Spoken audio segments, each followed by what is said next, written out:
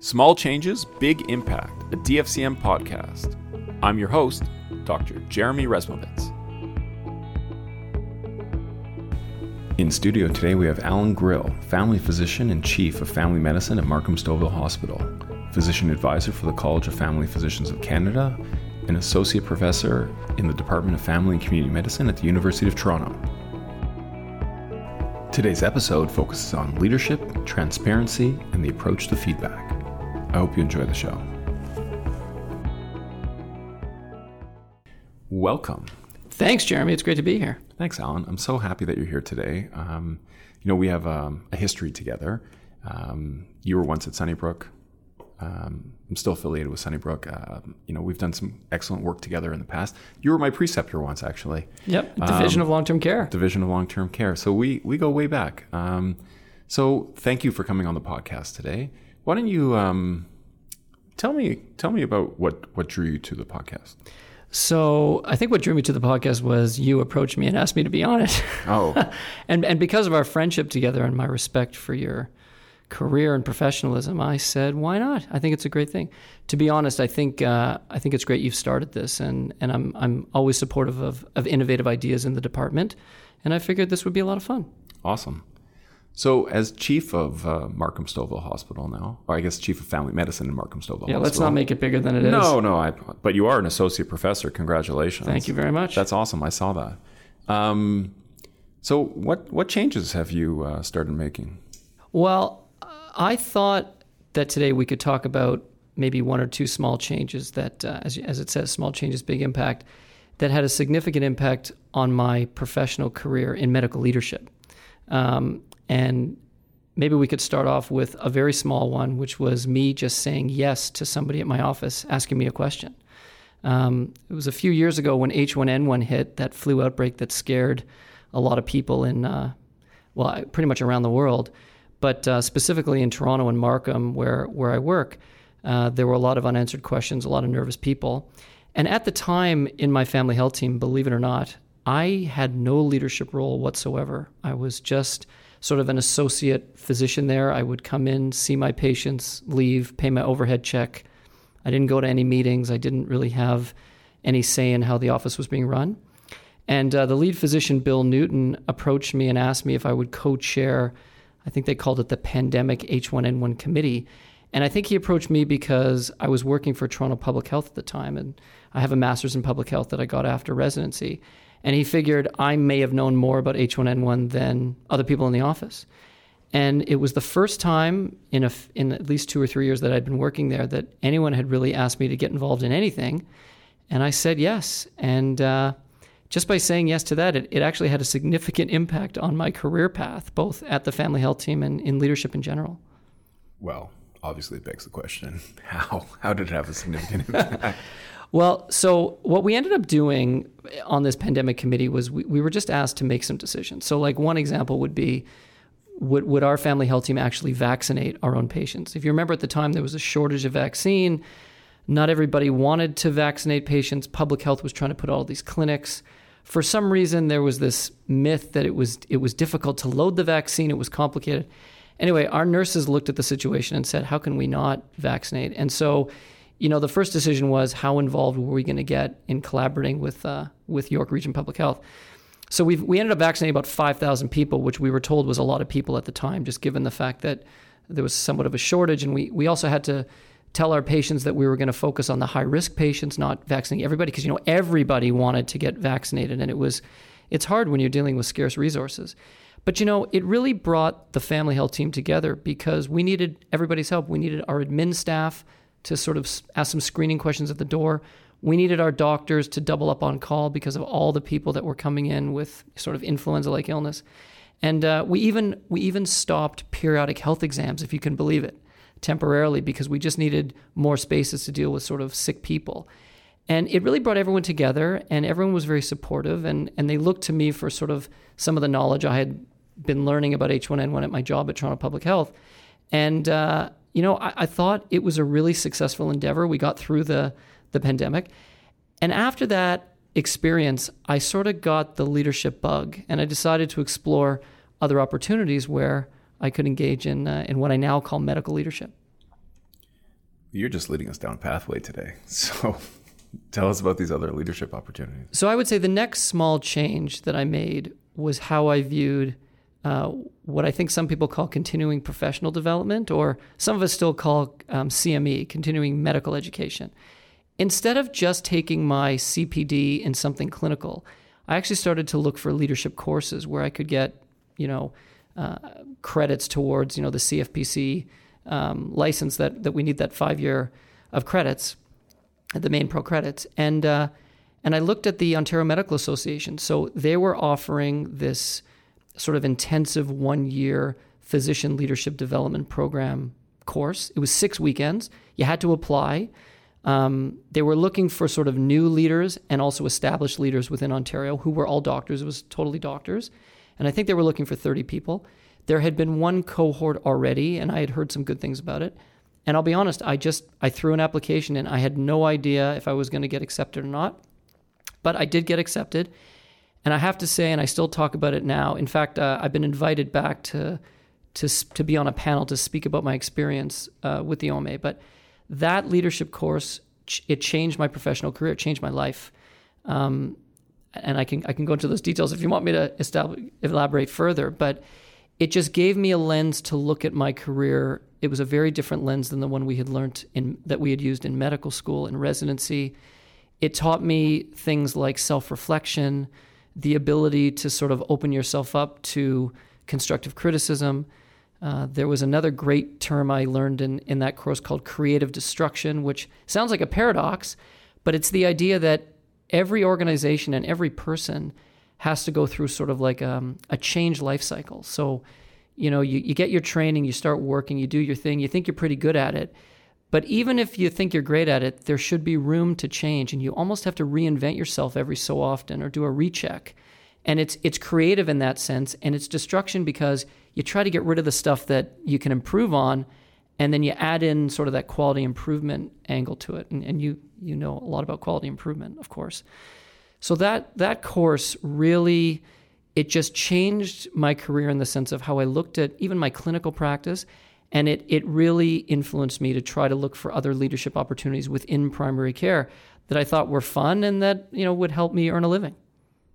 So you mentioned a couple things actually that make me reflect on what you said. The creative destruction process sounds like Tuckman's stages of group formation. Do you know about forming, storming, norming, performing? Sure. Yes, I've heard of that. Yeah. Yeah. So it just sounds like that's what someone's doing at their own self level, right? Their own system level is you're going through these cycles yourself because you're forming, you're starting, you're realizing there's something that I need to change, right? When you finally get over the storming and the conflict, then you start norming and then you start performing. So it sounds like they've adapted that for leaders, which is amazing. Yeah. You mentioned that, would I like you to elaborate? Anytime anyone says, it changed my life, I want to know about the impact that it changed your life professionally, if it had any consequences personally, but not just with you and your connectedness with the people in your clinic or your patients. I'd love to hear a patient story also. But maybe if someone reflected back to you and said, here's actually something that I got from you that has now impacted other people down the line. And I like the fact that you want me to comment both professionally and personally, because I do want to share a personal story with you today about how this has impacted me. But let me just start with the professional. So after my experience helping out my family health team a little bit with H1N1, and then I took this OMA leadership course, around that time, my family health team was going through some changes. They were going through some staffing changes, some changes about how the place was being run. And, I tend to voice my opinion when I feel strongly about something. And so I started, I guess you could call it complaining. I would maybe say I was giving some positive feedback or some constructive feedback. Is it a leadership quality you learned in the program? I think the leadership program helped me sort of fine-tune the way I express my opinions about things, which is also really important. And so some of the board members at my family health team said, Allan, if you've got all these ideas, why don't you step up and be on our board? And I said, okay, I'll do it. I had never sat on a board before. I hadn't even volunteered on a board in my life. And so I got involved with the board. And we had some tough decisions to make about who was going to lead the organization and how it was going to be organized. We got through it. And then I just started to get more and more involved in the way the FIT was being run. And I started to like it. And eventually, it led to me becoming lead physician of the family health team. I'm in my second term now. And I think I got the confidence to even take a shot at that from the OMA leadership course. And while that was happening, I started to look around for other opportunities within leadership outside the practice. So, as you know, we can spend 7 days a week seeing patients, learning more about clinical cases. We could dedicate our whole career to just that one-on-one interaction. I think when I did my master's in public health down at Harvard, I got more interested in population health. And I tried to figure out if there was a way I could sort of mesh that into my career. So when I got an email around the same time from the Ontario Renal Network where they were looking for a family physician to help with early detection and prevention of chronic kidney disease, I thought, hey, that sounds like a fun idea. And by the way, I didn't know much more about chronic kidney disease than any average family physician. And I really had no idea what I was getting into, but I applied, I interviewed, I got the position. And the reason why that's had a huge impact on my career is, number one, I know more about chronic kidney disease than I think I'll ever even want to know. And two, I was able to work with some great nephrologists and some great admin staff.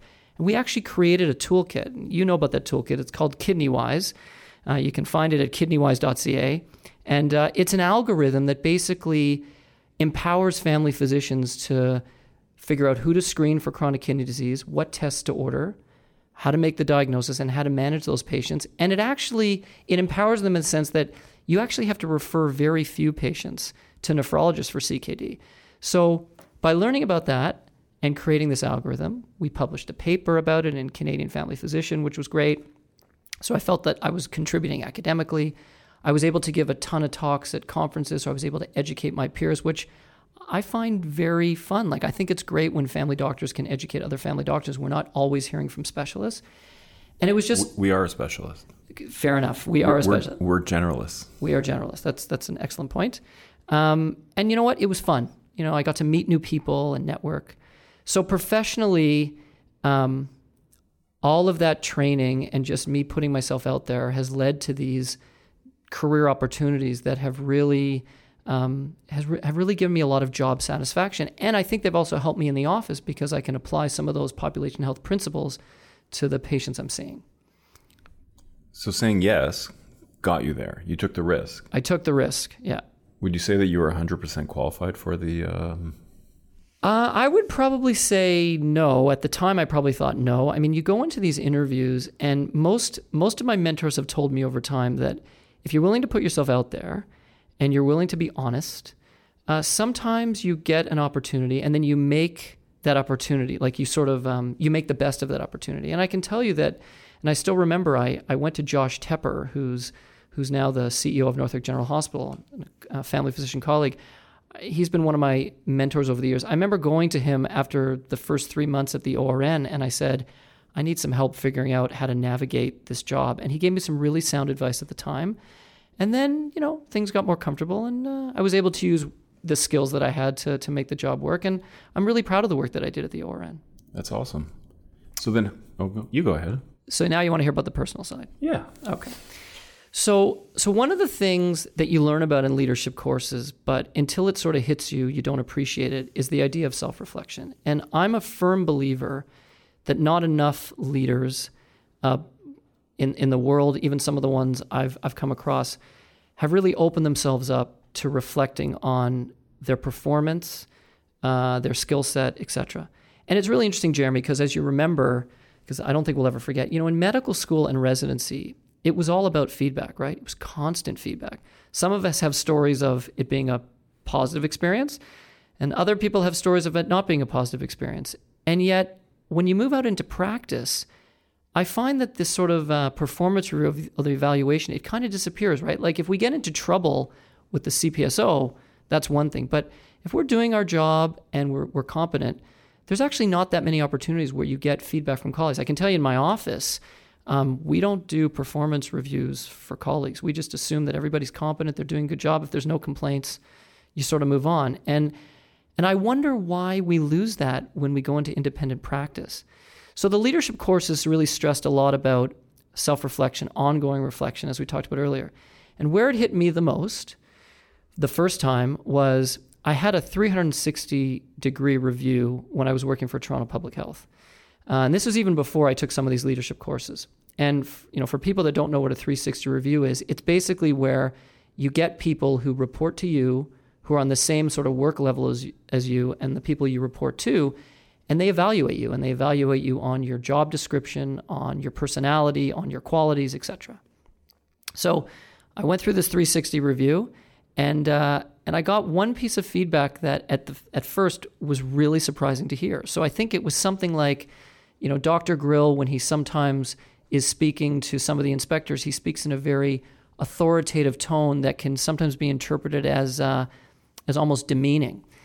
And when I got that for my 360 review, I almost couldn't believe it. I thought it was an outlier.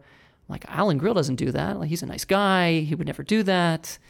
And so I kind of put that aside. And then a few weeks later, I was on call at Sunnybrook in long-term care. And I was having a discussion with one of the nurses. And I probably wasn't having my best day. And I had an interaction that left me frustrated with the phone call. And when I got off the phone call, my wife turned to me and said, "How did you think that phone call went?" She was in the room. And I said, "Well, what do you mean?" She said, "Well, you were a little bit hard on your colleague on the phone." And I said, I sort of thought about it for a second. And then she said, "You remember when you shared with me that comment on the 360 review? Do you want to maybe re-examine that comment?" And I'll be honest, Jeremy, that was a big aha moment for me, because I realized that I had an area I needed to work on. I clearly needed to focus on how I was sort of interacting with colleagues, especially in a situation where I was being asked for my help. And if my colleagues were feeling that way after that type of interaction, I needed to change. Now, I could have ignored it, but it meant a lot to me to come to that realization. That was kind of like an aha moment. And it's been something I've continued to work on over time. I try to keep a positive attitude. I try to remember that when someone's asking me for help, I need to be there for them, just like when I go to other people for help, I want them to be there for me. And it's this whole idea of self-reflection. When I ended up learning more about it in these leadership courses, it brought me back to that feedback that my wife had given me, who knows me very well. And I've really made that sort of a project over time and I've tried to teach other people as well. We have to be collegial. And if we work together as a team, we get a lot more things done.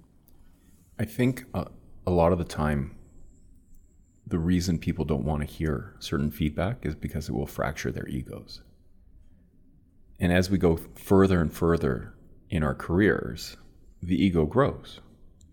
And it's really hard to hear that you've been doing something that hurts somebody else when we know that there's no intention to hurt someone else. If we could change the semantics of the term feedback, because I think there's a post-traumatic stress of getting feedback from, there's so much feedback and constructive criticism and how we view that, to something simple like information. Hi, here's some information for you. I've noticed this. Here's an observation. Here's some information. You get the choice of what you want to do with it. And then I think people might be more susceptible to change than being told, here, we observed you. Here's some feedback. We think you need to change. Who wants to hear that? No, I agree. And I think, I believe, I'm not an expert on human behavior by any means, but I think just as human beings, we have a tendency to just get defensive when we start to hear things we don't like. And I couldn't agree with you more. We're starting, there's all these, we're teaching residents now, we're teaching each other on how to talk to residents and medical students in terms of delivering feedback. I mean, there's we're going to lectures on how do you actually we're getting feedback on how to give feedback. But, I find that in some of the leadership courses I've taken, they've actually given some reasonable advice on how to do that. And I think you hit the nail on the head in the sense that, first of all, if you develop a good relationship with somebody, like a good friend, I find that accepting feedback is much easier. You can always couch it. I want to have a conversation with you. I feel comfortable talking to you. Can we talk about this? As opposed to just, bringing someone in the room, sitting them down, telling them what you didn't like about them, and telling them to improve. So I agree with you. The approach is important. I think building those relationships over time so that you're open to feedback. But when it comes to leadership, I would say that I think you actually get more respect when you're open to feedback and you're open to change. I mean, how many times, I guess I'm turning back on you, how many times have you been in a situation where you thought you had a great idea about something, you shared it with someone, and it went nowhere, and people may not even acknowledge that it was a good idea. I'm not so sure the next time you're going to even want to go up to that leader and give them that idea, or you're going to even feel part of that team. So you're talking to the wrong guy. I come up with 100 ideas a day. If you say no, it's just getting me closer to the next idea. I take the Mel Brooks approach to generating ideas, right? Carl Reiner kept Mel Brooks around. They said, how many ideas does Mel Brooks have in a day? How does that relationship work? He's like, Mel Brooks comes up with 100 ideas a day, and they're all terrible. I said, so why do you keep him around? Because one Mel Brooks idea, Right. So what's interesting about that comment is you have an ability to self-reflect on the fact that you don't take it personally and you just come up with the next idea. There's some people out there, it takes a lot of courage to go up to whoever's leading their group and actually express how they feel. And if they have one bad experience, they may never want to express it again. And I think that's a missed opportunity. So I would argue that strong leaders are always open to feedback because they're accountable. And accountability is always about improvement. It's about being able to ask yourself questions. Why are you doing things a certain way? And to be honest, for myself, I ask a ton of questions all the time, and I ask questions about myself too, and I'm open to them. Now, if there's an idea that comes up and I don't think it's the right direction, no problem. But I'm always open to hearing what other people have to say. That's how we get better. That's how we get better. Yeah, I couldn't have said it any better. So then what's the metric that you're using on how to know that you're making progress and getting better? Yeah. So I'm glad you brought that up because I just two answers. So going back to Sunnybrook, now maybe it's just me drinking the Kool-Aid, but I actually feel that, and I still am affiliated, I still do call for the long-term care group at Sunnybrook on weekends every once in a while. I find that when I walk down the halls, I find that I feel good when I bump into nurses, and nurses are saying hi to me. How's it going, Dr. Grill? I feel that's gotten a lot better over time, and I'm hoping it's because I've worked on that relationship in terms of being there for them on call. When there's a situation that they're feeling stressed about, I'm there to support them and help them, as they do for me all the time, by the way. It's a two-way street. So on a personal level, I actually feel that it's had an impact. But you're right. What are the other metrics? So one of the things that I did at my family health team after thinking about this for a while, and it's the first time my family health team has done this, is I went to the executive director, which is kind of like the CEO of the family health team. It's a non-MD. And I said, I think we need to bring something up at our governance committee. I said, I think I need a performance evaluation, and I think we need to make it 100% transparent. And at first they were like, so tell me more about this. Why do you want to do it? And I said, well, first of all, I want to be evaluated because I want to know I'm actually doing a decent job. I mean, I'm getting paid a bit of money for this. I'm leading a group. I need to know how I'm doing. And I said, and secondly, I need the group to know what other people are saying about me, and that I can come up with a personal learning plan at the end of this, so that, in a couple of years from now, if I don't meet those goals, either they're going to kick me out or they're going to say, why haven't you met those goals? So they were totally open to the performance review. They were surprised I wanted to make it transparent. And by transparent, what I mean is that we didn't have the entire organization evaluate you. We have 80 staff. So we picked certain people that I work with closely that knew about my role, etc. We got them to do not a full 360, but something similar, 180. Like a 180. Very good, touche. And then maybe it was a 270. And once the information was sort of gathered, the governance committee looked at it confidentially. Then they shared it with the director, the chair of our board, who I report to. He met with me. And then I took that feedback and I kind of made a roadshow with it. So I put together a PowerPoint presentation with one of the members of the governance committee, Parm Singh, who is a wonderful colleague who has been very supportive of my leadership over the years. And her and I put together this presentation, and we talked about how we put together how the whole process went. So it started with an idea, went to governance. Here's how we pick the people to evaluate. We made that totally transparent. Then we put down some of the comments that I got in feedback, both positive and constructive. I won't say negative, constructive. And I talked about what I thought about those things. And then I even talked about what I was going to put in my learning plan to address that feedback. And we presented it first to the governance committee, then we presented it to our board. We presented it to the interdisciplinary healthcare provider groups, so like the non-MD clinical providers. We presented it to the admin staff. And I was fully transparent about what I thought of the evaluation and how I was going to move forward. And then we agreed that 3 years later we would do another one. So we're just at the time where we're going to repeat the evaluation. And in fact, just to add to that, we then started applying to give these talks at conferences. So the first place we presented it was at the Association of Family Health Teams of Ontario conference. And I'll never forget, Jeremy, when we gave the talk and we got to the Q&A, people in the audience were like, I can't believe you're telling us about what your organization... First of all, they said, I can't believe you got evaluated, but I can't believe you're telling us what they said about you. And I said, I will be fully transparent about any of this. And some of the people came up to us after, and when you talk about impact, and they said, you know what, can you send me your personal learning plan template? Can you send me the slides? I'm going to try to implement this in my group. And I've had people, both in Ontario, because that's where family health teams are, and we presented this nationally as well, that have actually written us back and said, you know what, we've implemented something similar. Thank you so much. We never thought we could do this. And it's been very positive. So indirectly, I had an impact, even though I was just happy to tell the story. I thought it was a good story. It's direct. I don't think it's indirect. I think you've had a direct impact. Being vulnerable, allowing yourself to be vulnerable in your organization because of the goal of being better has made a serious impact in your organization. Your commitment to scholarship has improved others, right? Because you're going and presenting on this stuff.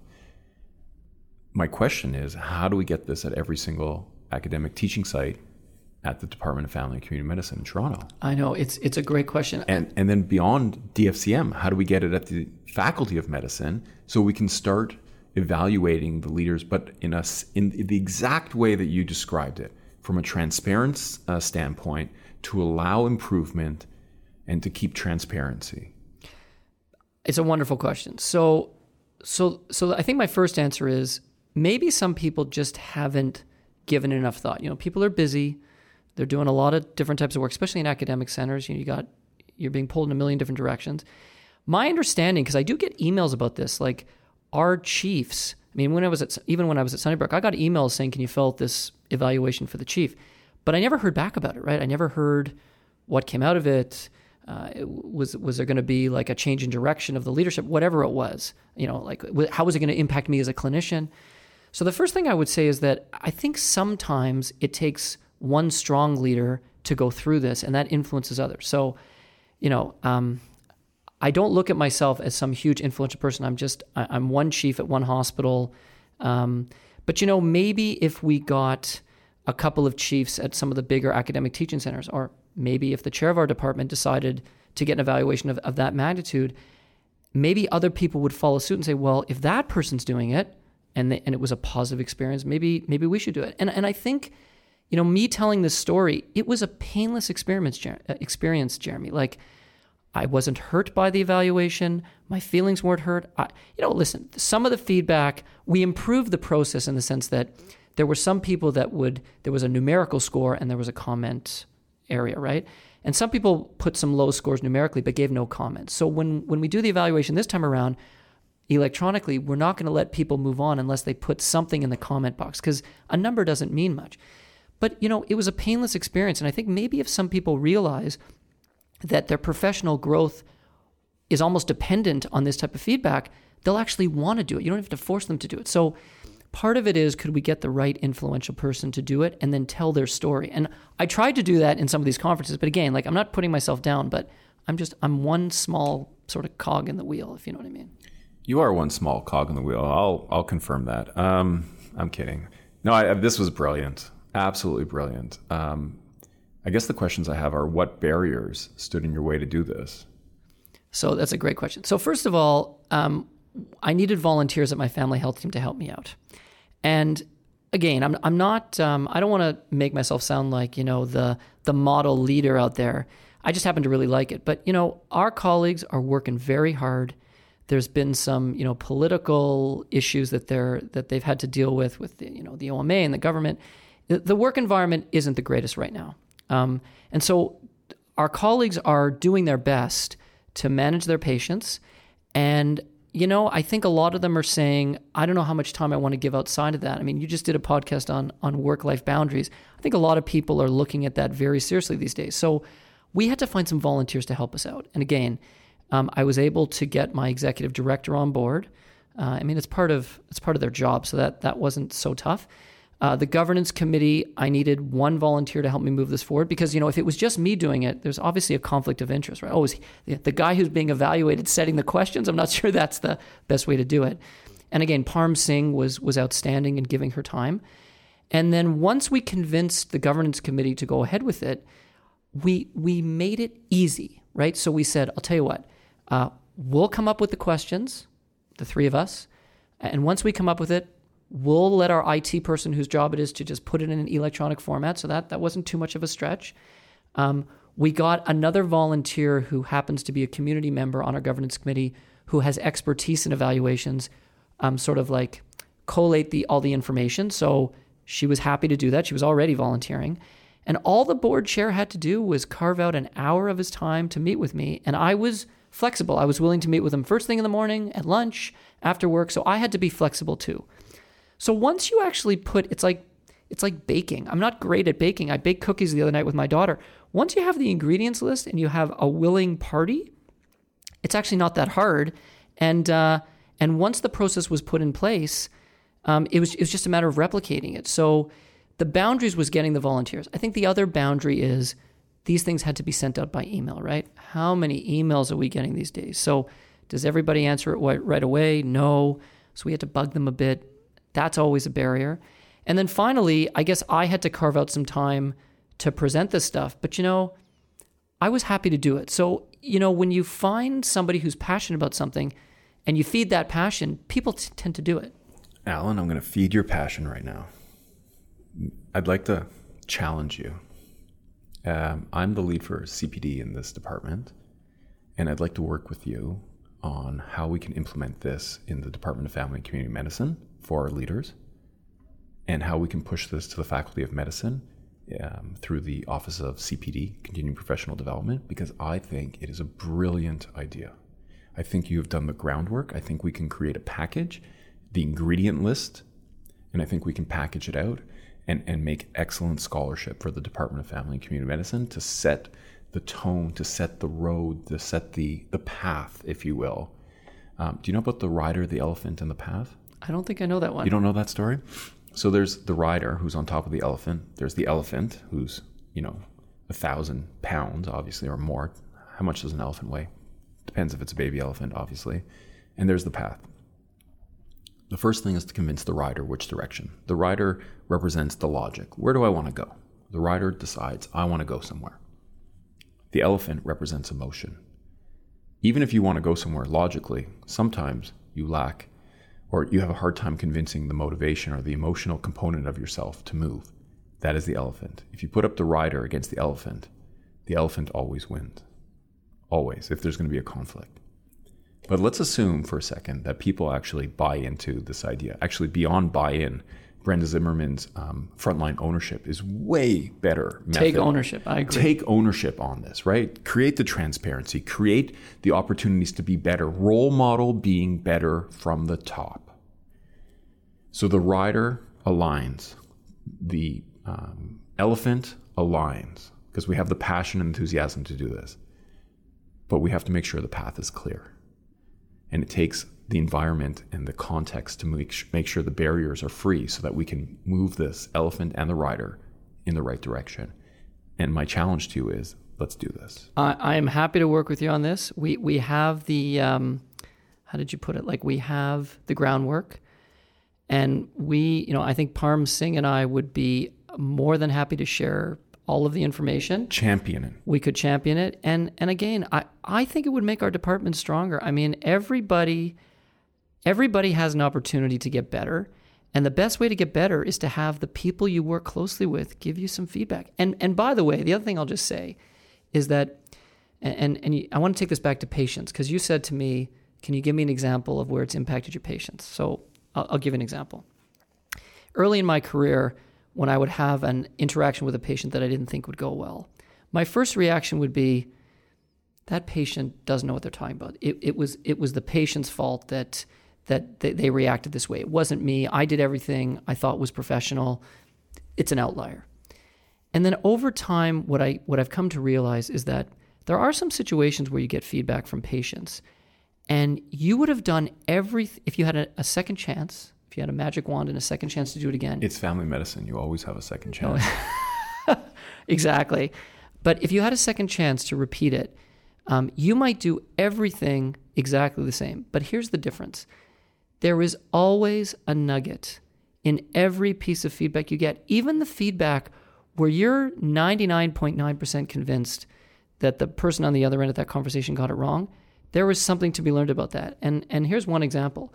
I remember that there was one time where I think I phoned a patient about some information that I got. It wasn't urgent, but I didn't phone right away after I got the result. I think I waited a few days, or maybe I read it, thought I was going to do it, and then didn't remember it a few days later.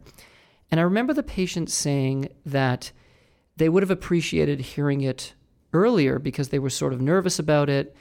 And, I could have said, well, why didn't you call the office? Or, it takes a few days to get that report back. But I acknowledged that even though I didn't mean to make them feel that nervous, I acknowledged that I acknowledged their feelings. And since that time, I have tried my best, as I'm sort of wading through all of the EMR reminders that we get. I've made a conscious effort that if there's a certain test or report that I think a patient wants to hear back relatively quickly, I make that effort to call them quickly. So even that piece of feedback where I didn't think I necessarily did anything wrong, it has impacted my approach to those situations. That's amazing. We have time for one more comment. My comment to you is going to be, if they only knew. I'd like you to finish the sentence. If they only knew. And it can be any system. You can speak to any system that you want. It could be to patients. It could be to colleagues. It could be to leaders. It could be to your kids. Any system. I'm gonna answer that with a piece of advice that one of my profs gave me years ago. It doesn't matter where it came from. Do you remember when we were kids? And well, at least in our house, every once in a while we'd get a box of the sugar cereals, the ones that are really bad for you. They're fantastic for you. Acutely, chronically, I think they're really. If we're going to speak in binary comments, then yeah, I think chronically they're poor. They're poorer for you, but acutely they raise your blood sugar and you feel invincible. Right, temporarily. Yeah, it's acute. But you know why I really liked those cereals? It wasn't necessarily the taste of the cereal. It was the marshmallows? Nope, it was the prize. It Yeah. was the toy that you sometimes got. And I still remember there would be mornings where my older sister and I would run down to the kitchen to try to see who could get their hands on the box first to rip it open and get the prize. And looking back, the prize was always, it wasn't a great prize, right? Like it was sort of cheap. It would break. It might last a day. Then you wouldn't even care about it anymore. But one of my profs finished a course by saying, I think the quote was, "Life is like a box of cereal. Never stop searching for your prize." And I have to say that the sort of the excitement I had as a kid towards that prize, it would be nice if we all kept that type of excitement towards our personal lives, our careers. And in order to do that, like I said earlier, I think we have to work on reinventing ourselves and finding new things to do. So my advice 20 years ago would be, Allan, keep an open mind, try new things, and it'll probably work to your advantage moving forward. I definitely agree. I want to thank you so much for coming in today and having this chat. Thanks, Jeremy. It was my pleasure. No problem. Take care. This podcast was made possible through the support of the Department of Family and Community Medicine at the University of Toronto. Special thanks to Alison Mullen, Brian De Silva, and the whole podcast committee. Thanks for tuning in. See you next time.